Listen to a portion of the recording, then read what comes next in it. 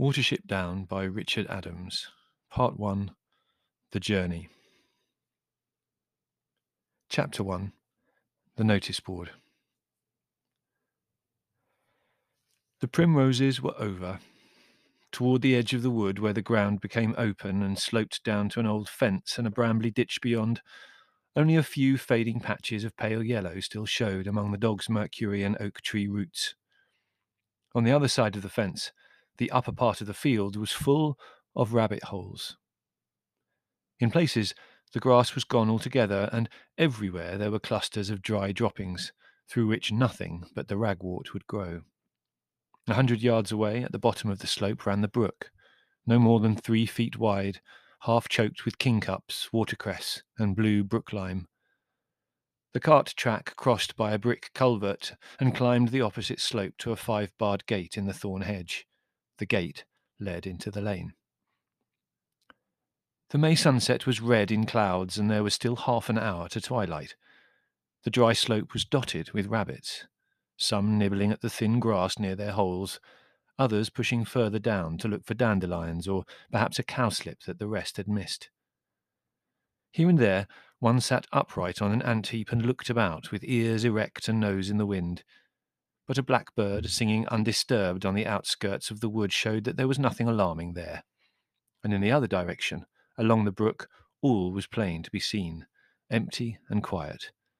The warren was at peace.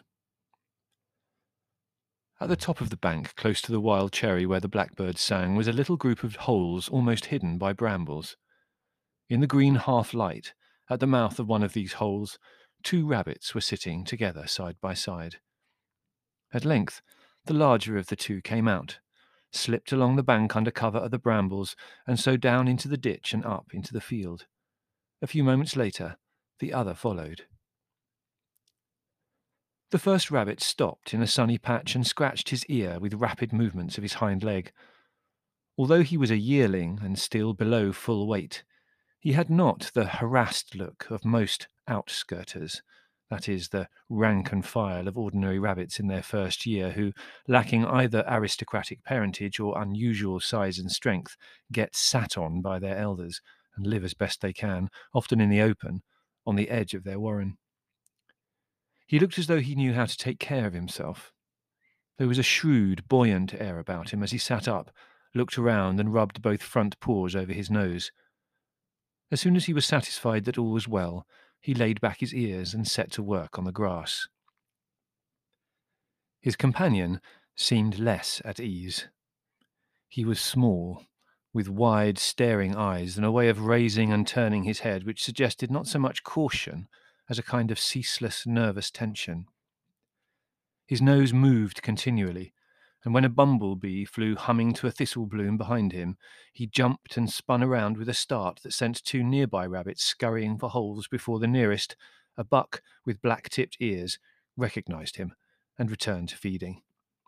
"Oh, it's only Fiver," said the black-tipped rabbit, jumping at blue bottles again.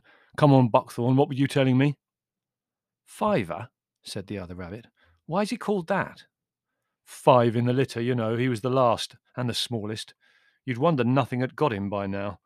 I always say a man couldn't see him and a fox wouldn't want him. Still, I admit he seems to be able to keep out of harm's way." The small rabbit came closer to his companion, lolloping on long hind legs. "Let's go a bit further, Hazel," he said. "You know, there's something queer about the warren this evening, although I can't tell exactly what it is. Shall we go down to the brook?" "All right," answered Hazel. "And you can find me a cowslip. If you can't find one, no one can." He led the way down the slope, his shadow stretching behind him on the grass. They reached the brook and began nibbling and searching close behind the wheel ruts of the track.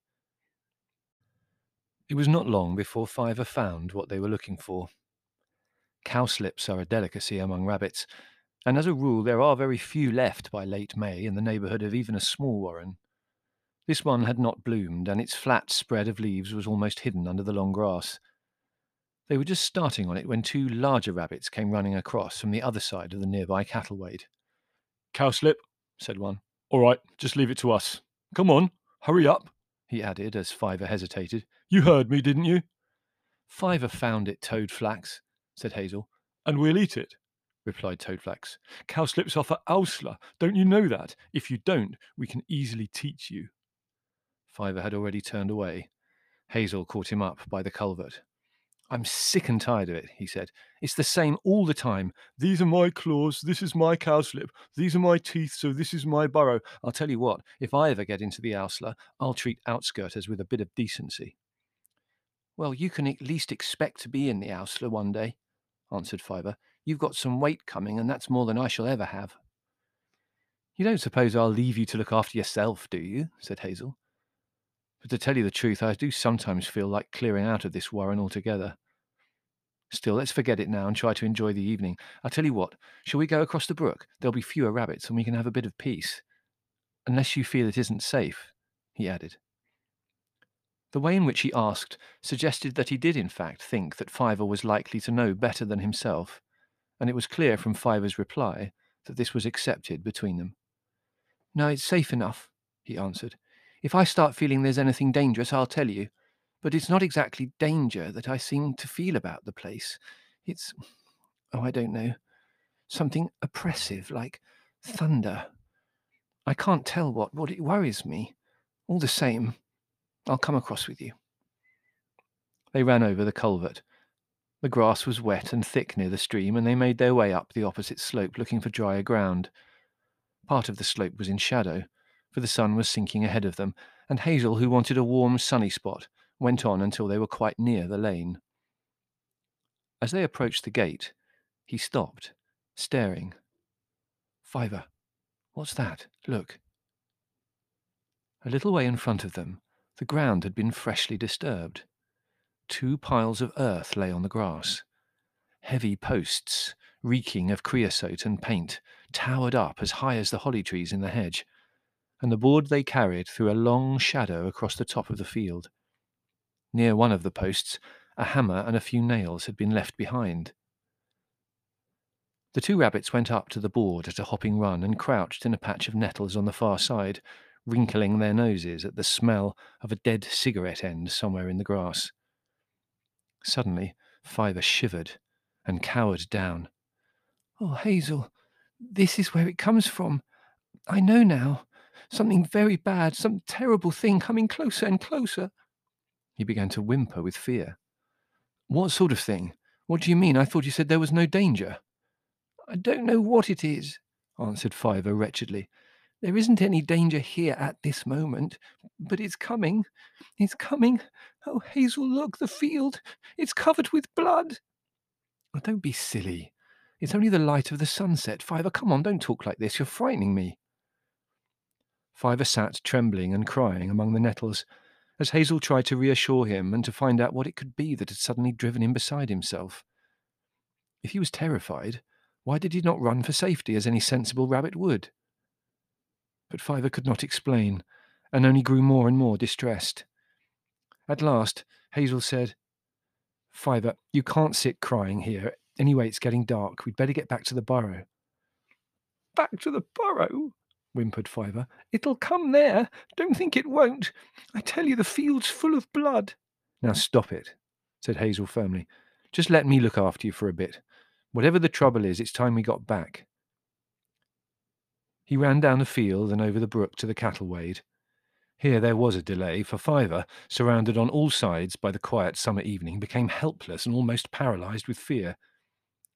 When at last Hazel had got him back to the ditch, he refused at first to go underground, and Hazel had almost to push him down the hole.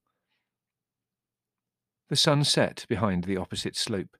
The wind turned colder, with a scatter of rain, and in less than an hour it was dark. All colour had faded from the sky, and although the big board by the gate creaked slightly in the night wind, as though to insist that it had not disappeared in the darkness, but was still firmly where it had been put, there was no passer-by to read the sharp, hard letters that cut straight as black knives across its white surface.